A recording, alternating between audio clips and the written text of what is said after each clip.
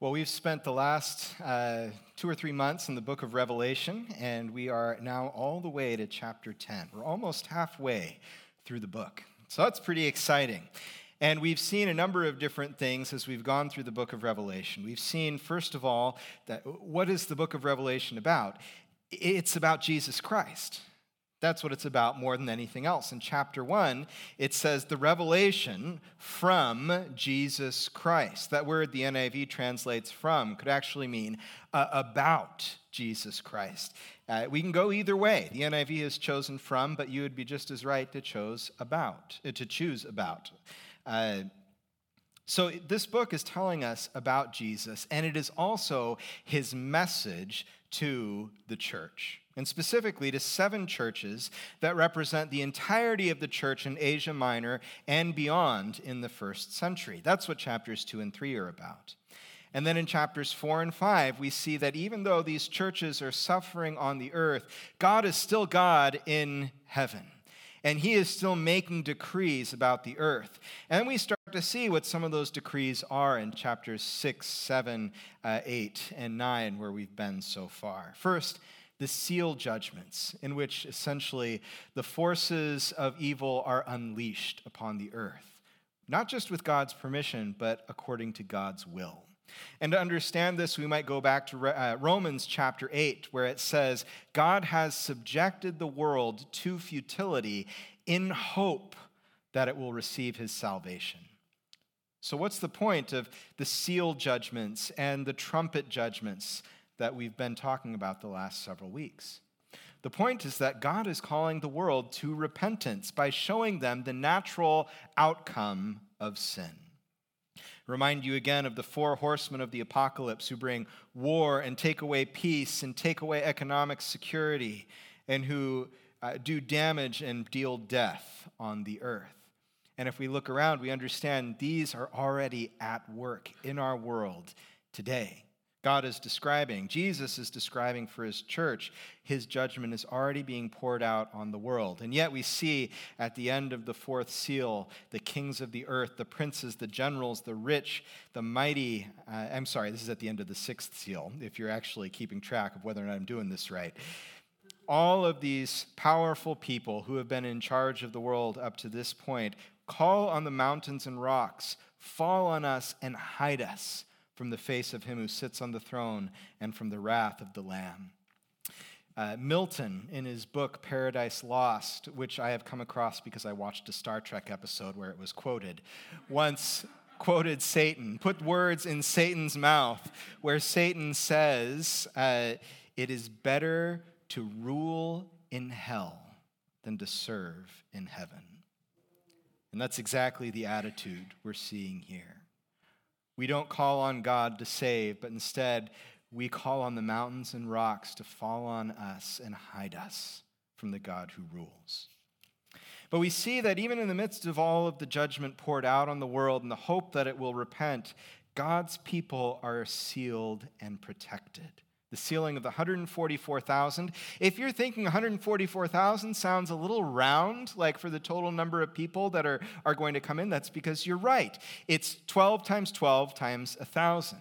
12 for the 12 tribes of Israel, times 12, so 12 representing each tribe, then times 12 for all of the tribes, and then finally 1,000 to make it a big number. Right? Remember when you were a kid and you used to say, like, someday, it was like there was 1,000 of them there or something. You just chose a big number to impress everybody. And maybe it's a little more sophisticated here, but it's the same sort of idea. All of God's people, represented by the tribes of Israel, Christian and Jewish Christian, everybody who follows Jesus Christ, sealed by God and protected, so that even as chaos and death and destruction reign around God's people, even as they are impacted by the judgments that are in the world, where the rest of the world cries out, let the mountains and rocks fall on us and kill us and hide us from God, the Christians are guaranteed that one day they will be in God's presence and they will have no reason to fear. We've been talking about the trumpets and how they look at this judgment from a different angle, where the seals talk about drawing out the evil in the world and showing it for what it is. The trumpets talk, in some senses, about our cooperation with evil itself and how it breaks our own hearts and breaks our own lives. And nowhere do we see it more clearly than in the fifth and sixth trumpets, which we heard about last week. The locusts who have the power to torment human beings with an unspeakable torment, and the horses and horsemen who have the ability to kill a third of the people on the earth. And in these, what we actually saw, if you were here last week, and if you weren't, you can always catch it online. We're up there, and you can do that. But what we saw is that it's our own ideas that take us to these places, right? The abyss is opened up in the fifth trumpet, and smoke rises from it, like from a gigantic furnace. And what we know is that smoke obscures, doesn't it? We talked about living here over the last several years, and we had the big fires, and we couldn't even see the other side of the valley from the smoke. You didn't know what was happening over there. You hoped the fire wasn't racing down the hillside toward us, although that was pretty unlikely. Although not for you folks in Three Rivers, I know. And that's what our ideas in this world have done as well. We call evil good and good evil as a human race.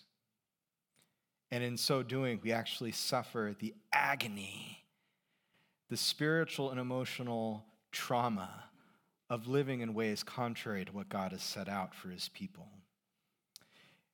Sometimes those wrong ideas, those wrong things we do, sin, feels good for about a moment, and then we find it's a little bit like heroin. I'm told, I've never done heroin, where it feels good at first, but then you need it more and more and more as it satisfies less and less and less.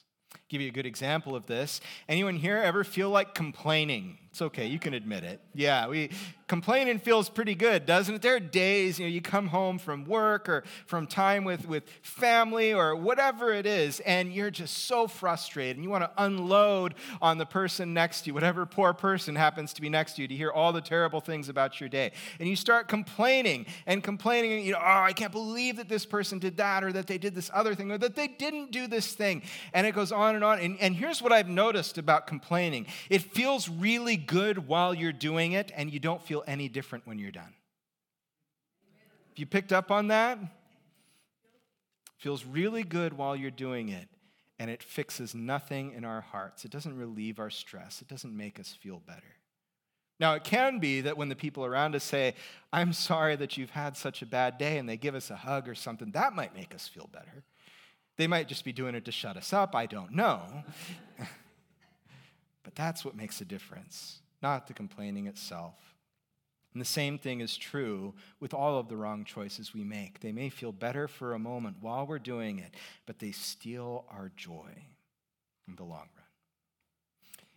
Now, finally, we get to the end of the sixth trumpet. And if you're paying attention or if you've been reading along, when you get to the sixth seal, there's an interlude. That's where we see the 144,000 sealed. That's where God talks about the great group of people in heaven worshiping God from every tribe, tongue, and nation. And we take another interlude here after the sixth trumpet. And we see this angel and the little scroll. I saw another mighty angel coming down from heaven, robed in a cloud with a rainbow above his head, his face like the sun, and his legs like fiery pillars. And did you notice what touches the earth? You shouldn't be surprised. It's the legs like fiery pillars. That probably means something.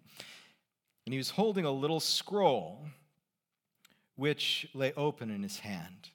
And I think there is a sense of bigness to this angel, such that the scroll handed to Jesus Christ in chapter 5, that he alone is worthy to open, which begins God's great victory on the world through judgment and salvation. This is the same scroll here, or a similar type of scroll at the very least. And it's small in this mighty angel's hand. And if you notice where he's standing, he's got his right foot on the sea and his left foot on the land. And I think this too gives us an idea of enormity, of an angel who's ankle deep in the ocean, even though he's 1,000 miles offshore. and standing at the same time on the earth, his feet like fire, bringing judgment to the earth. And if we're paying attention, it sure sounds like this mighty angel is either Jesus Christ himself or an angelic representative of Jesus Christ. And as I was preparing this morning, as I was thinking about this, I was struck by how little we think of Jesus. I don't necessarily mean in duration of time, but in the greatness of who he is, how little we actually think of him. And you may be sitting out there this morning and you may be saying, that's right, Pastor Ian, I don't think very much about Jesus. I'm not a Christian. I'm not sure I buy into all of this stuff. And let me tell you, you're in the right place. This is the place to search and find out if Jesus is really big or small, if he's worth thinking about a little bit or a lot. G.K. Chesterton, in his book, The Everlasting Man, talked about how the people best qualified to judge whether or not Christianity is true are not the nominalists who are kind of hanging out right in the middle. It's like, well, I go to church and I do some things, and that's, I'm not deeply committed. It's just kind of something I grew up doing. It's cultural for me. He said those are the worst qualified people, those who know a little bit about Christianity but have never actually jumped in to know whether or not Christianity is true. And you know it's true, whether you're a Christian or not, because you experience this, we all experience this in lots of different places in our lives. I don't know which news channel you watch. I don't care which news channel you watch. I have no interest in discussing all of the crazy stuff on the news at the moment. But which news channel you watch definitely impacts the way you think about the news, doesn't it? And what I've noticed is that a lot of our commentators out there, what they like to do is they like to set up what the philosophers would call straw men. Right? A straw man argument. It's where you represent a way of thinking or an idea in basically the worst light possible. It's such a mischaracterization or such a shallow look at what somebody believes that you can push it right over like a straw man. And folks, even people that I've encountered who are lousy thinkers rarely have strong straw man beliefs. They're beliefs that they've come to because they have felt deeply, because they have experienced deeply, sometimes even because they have thought deeply. And all of those things deeply matter. If we're just kind of treating Jesus casually, then we probably won't find Jesus being of any significance for us. But if we start to really explore who he is, I think we're either going to want to crucify him or we're going to want to follow him. I didn't pick those things on accident because that's exactly what the people who met Jesus, that's exactly how they responded. There's no one in the middle. There weren't people who said, he seems okay. I don't get what all the fuss is about. People took sides when they met Jesus. And this Jesus that's being described here for us is the sort of Jesus that you take sides on. He is a mighty angel coming down from heaven. We're not getting confused in our Christology this morning, which is a fancy theological word for what we believe about Jesus. We know that he is fully God and fully human being at the same time, unmixed, unmingled, and yet true at the same time. Human just like you and me, God just like the Father. And yet, he appears as this mighty messenger. Did you know what that word, that's what the word angelos or angel means in Greek, messenger. He comes down as this messenger and a mighty one, enormous from heaven. Robed in a cloud, only God is described as being riding on the clouds, or robed in a cloud, or in Daniel chapter 7, the one like a son of man, who we know this is a prophecy about Jesus Christ, comes on the clouds. He has a rainbow above his head, and if you're confused about it, you can go just a few chapters earlier and find that God's throne has a rainbow around it. This is a mark of divinity. It's also interesting because a rainbow scripturally means that God wants to be at peace with the earth, that he promises never to destroy the whole thing again, but to work to redeem and to save. What an interesting thing for the guy with legs of fire touching the earth. His face like the the sun. Do you remember Moses when he goes to talk with God on Mount Sinai? When he comes down, his face is shining and no one is willing to look at him. It's the reflected glory of God himself. He had to wear a veil, as a matter of fact, so people would talk to him. He places his right foot on the sea and his left foot on the land. And then it makes something very clear for us. It says that this is the guy who has created heaven and earth. We're skipping to verse 6. He actually swears by him who lives forever and ever, who created the heavens and all that is in them, where this angel comes from, the earth and all that is in it, which he's standing upon, and the sea and all that is in it, and said, there will be no more delay. We're going to come to the delay bit in a moment, but I want to stick with this character. Here is a place where heaven and earth meet. Here is a way in which heaven has descended to the earth. And I'm reminded, John, who wrote the Apocalypse here, who wrote the book of Revelation, also writes a gospel, the Gospel of John. And this is what he says. He says, the Word became flesh and made his dwelling among us, in chapter 1, verse 14. We have seen his glory, the glory of the one and only Son who came from the Father, full of grace and truth. That word, he made his dwelling among us, might be better translated. It'd be awkward to translate it this way, but it has the sense of he tabernacled with us. He lived in a tent with us. And this takes us all the way back to the people of Israel wandering through the wilderness, and God went with them in a tent. Of course, he went before them as fire at night and a cloud by day. But the center of his dwelling with Israel was in the tabernacle in the middle of the camp. Jesus came to tabernacle with his people, to be the presence of God himself to his people. And here we see again heaven descending to earth in this angel, God dwelling with his people. He has his fiery legs on the land and on the sea, and in the coming chapters in the book of Revelation, we are about to see the beast from the sea and the beast from the land come and wreak havoc on God's people. And yet, the great angel from heaven, his feet cover the land and the sea. One of these beasts is called the dragon. And when you look at a dragon, as it's often depicted, it looks a bit like a snake, right? Long and sinuous with some legs. Sometimes they have wings. It's like a big snake. And here's what's significant about that. Now we're all the way back in the Garden of Eden. Because in the garden, remember the snake, the serpent tempted Eve to eat. She eats. God comes out and he says, what have you done? They have a conversation. And then God says, he says to the serpent, because you have done this and led them astray, I will put enmity between you and the woman, and between your seed and her seed. And he, the seed of the woman, will crush your head, even as you strike his heel. So you have this angel standing sovereign and powerful over the beasts that are about to emerge. And the dragon reminds us of God's ultimate victory. The seed of the woman, Jesus Christ, crushes the head of the serpent. We don't think enough of Jesus. And it's very natural in a lot of ways. We have friends in this church who are having major surgery this week. If I were in that place, I know I'd be asking, okay, God, I know you created heaven and earth. I know you can do all of these things, but can you really take care of my cancer? Will you really do it? I know you can, but will you?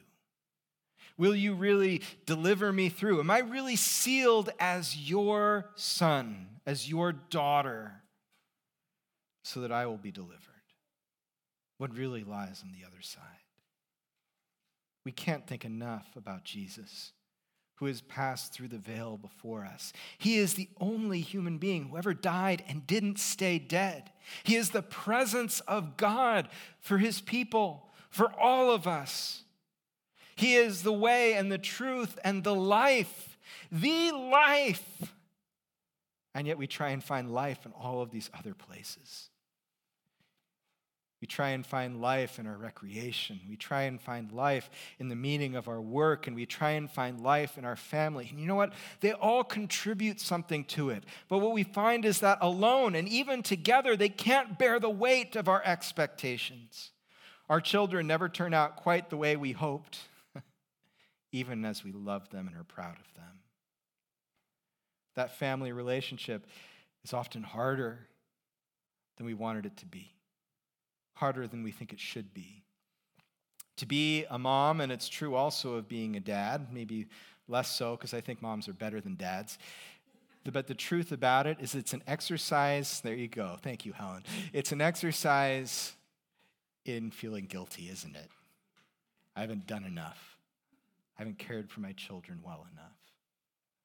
I threatened to stop playing Zelda for them last night because I was so upset. And then they were all like crying, and I'm like, I'm sorry. None of these things can bear the weight of our need for life. But Jesus can. Jesus can. He has died and come out unscathed. The marks of defeat and shame on him have become marks of glory and power and victory.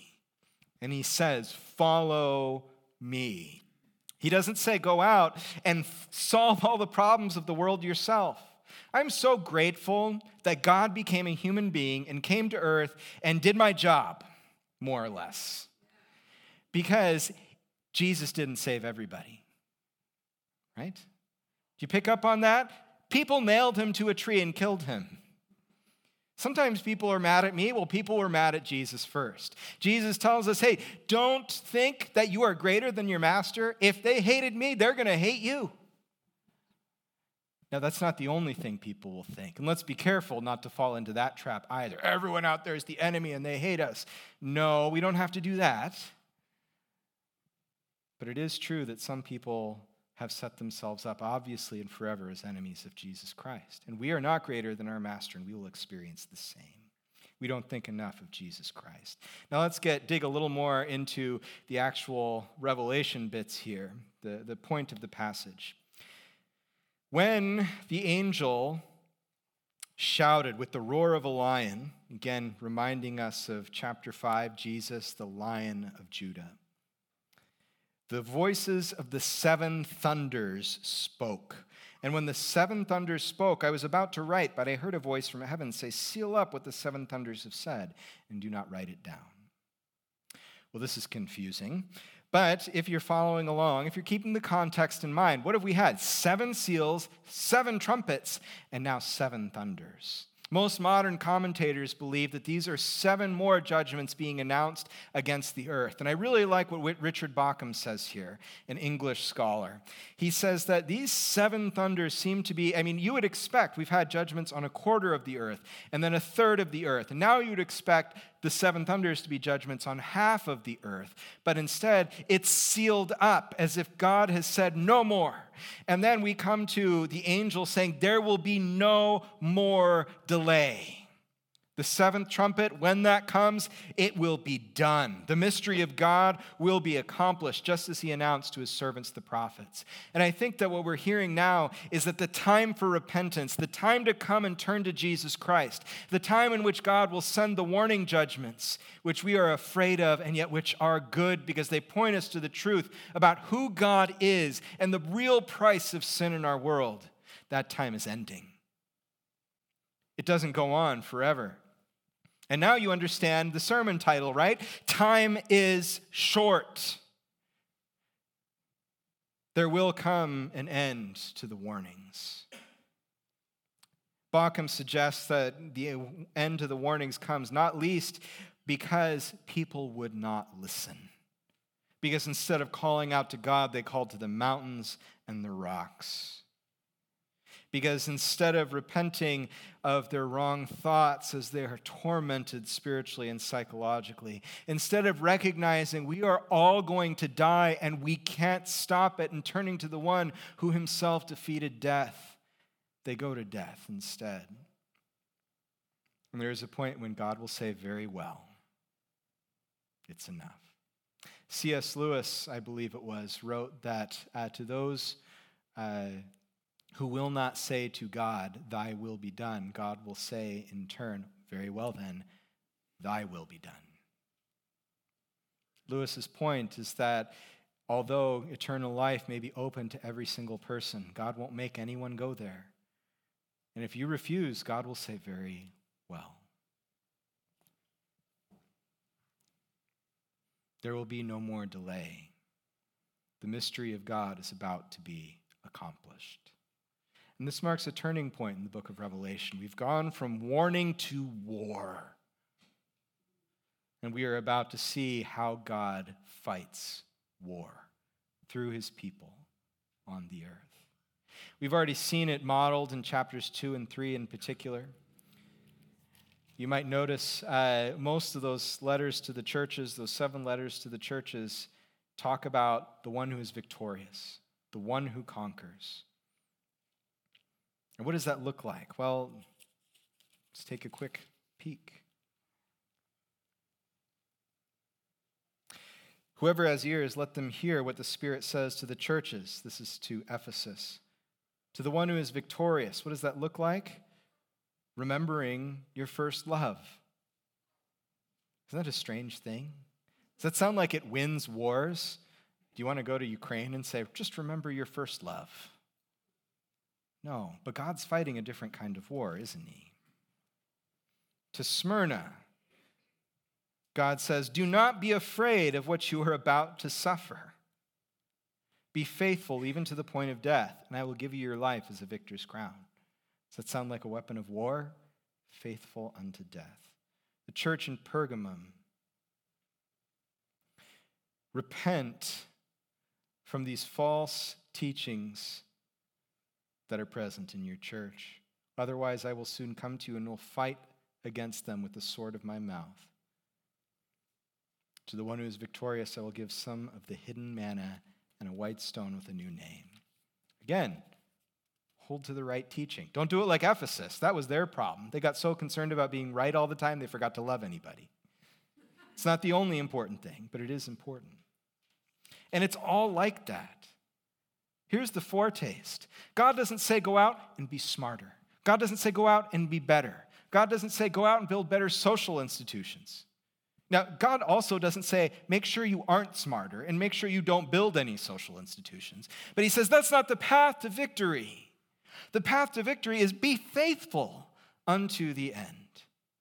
And that's how you'll find life. It's a very strange sort of war we're going to see. Now, here's John's job. Here's how we know this is a seam in the book, a transition point in the book. The voice that John had heard from heaven spoke again, go take the scroll that lies open in the hand of the angel who is standing on the sea and on the land. And I'd love to know how John is supposed to do this. Like, hey, you! I don't know. But he goes up and he says, can I please have the scroll, Mr. Scary Angel? And he said to me, take it and eat it. It will turn your stomach sour, but in your mouth it will be as sweet as honey.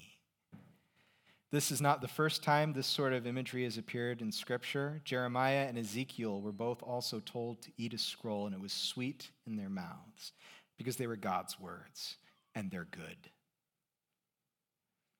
But it was sour in John's stomach, which gives us a sense of how difficult the next several chapters of Revelation are going to be, how difficult the life of the church is. We're walking the way of Jesus Christ. I'm going to end with this, I think, but I love how Jesus, some people came up to him and said, Jesus, I want to follow you. Right? And Jesus says, well, foxes of the field have dens and birds of the air have nests, but I have nowhere to put my head. Jesus said, so you're willing to be homeless, right? I don't know if that should speak into our contemporary moment or not. But Jesus, this man goes away. Jesus says, count the cost. Are you really willing to follow me? It's not all fun and games. This isn't a health and wealth gospel I'm giving you. This is the gospel of true life. Another person comes up and says, Jesus, I want to follow you, but first let me bury my parents. Jesus says, yeah, you can't hesitate like that. The commitment you make to me has to be stronger than any other commitment in your life. Can we trust God? Can we really trust Jesus with that commitment? The only answer we can give is that Jesus believed in it so deeply, he was so confident, that even though he so didn't want to, he went to the cross and he died in our place so that we could live. He won life for us. Sometimes it's a little hard to measure, isn't it? Feels a lot better in the moment to complain than it does to find whatever is noble and good and pure and beautiful and right and to think on those things. It's a lot easier to give up in the moment and say, Jesus, you are asking too much of me, and forget all that Jesus wants to deliver to us. I remember C.S. Lewis again in his essay, The Weight of Glory, which should be required reading for Christians, by the way. Lewis talks about how our desires, they're not too strong. He says they're not too strong. And that's hard to believe, isn't it? Because when sin comes along, when we are tempted, we're just like, oh, you dang desires, you're too strong. I'm being dragged away and enticed, which is exactly what James chapter 1 says. But each one is tempted when his desire conceives, gives birth to sin, he is dragged away and enticed. But Lewis says, no, the problem isn't that our desires are too strong. They're too weak because we're fooling around with sex and with drugs and with alcohol when we could be having the living water, that if we drink from that, we will never be thirsty again. We could be desiring Jesus Christ, and if we were really desiring him, then we would do anything to know him and to follow him.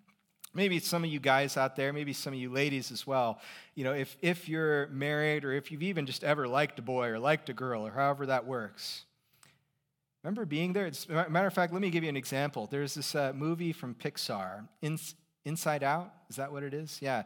And there's, you go into this little girl's brain and emotions and see how all of these things work, how the interior works. And her emotions are personified, you know, controlling different things that she says and does and thinks. And there's a moment where she has this dream. She's a tween, I think, and she's got this dream of the perfect boy. Right? And he's this guy, he's got the hair and I don't know, whatever tween girls like. And he says, I would die for Riley. Right? And you felt like that at some point, haven't you? Or you wish someone felt that way about you. Or you feel, I would do anything. Maybe you've said it. Now, we're pretty conservative folks out here in Lemon Cove. We might not actually talk like that. But I know we feel that way sometimes in our hearts, don't we? There's nothing I wouldn't do for my children, for my wife, for my husband, for my best friend. There's nothing I wouldn't do for that person. But Jesus has done it first. That's how deeply he desires you. He didn't just say, I would die for Riley. He died for you. Totally unjust, totally unfair. Because he didn't just die for you, he died because of you. He died for all of the broken things that we have cooperated with and brought into this world to make them right.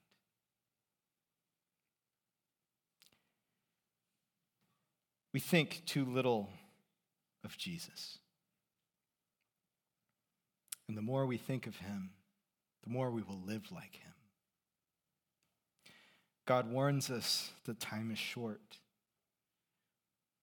There's only so long to find Jesus before it's too late.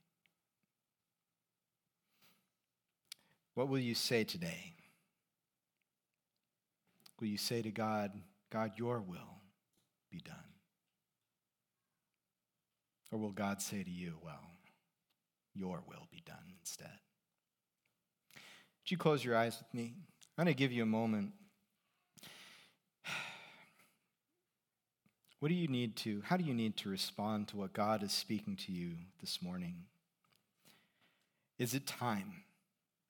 Have you been saying maybe to Jesus or even outright no to Jesus? And this morning you realize that's got to change.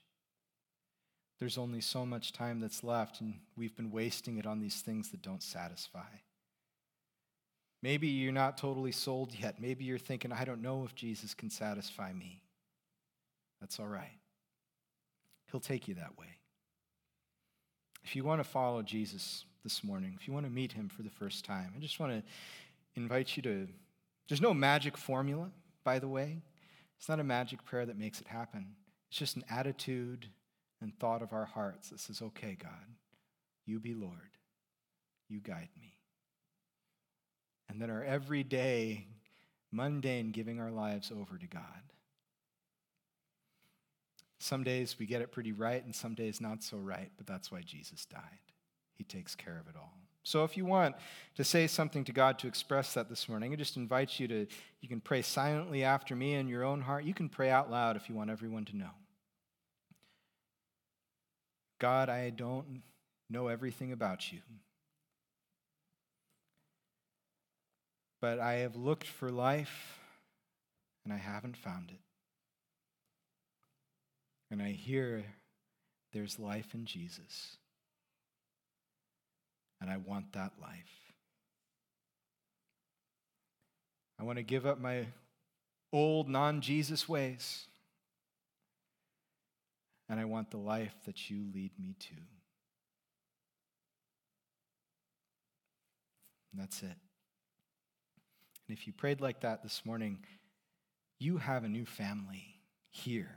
The people sitting all around you. And don't walk out without letting your family know you've become a part of it. If you're here this morning, you're thinking, I love Jesus, but not nearly as much as he deserves, I just invite you to take a moment to pray with me, and I'm going to pray over you, and you can use whatever words you want, again, out loud in your hearts, just however you want to speak to God. Lord Jesus, there is no one like you. You are so good. You are so great. And we are only just beginning. I am only just beginning to know what it means to love you. And I want to know more. Holy Spirit, fill me up so that I may know Jesus and worship him. Amen.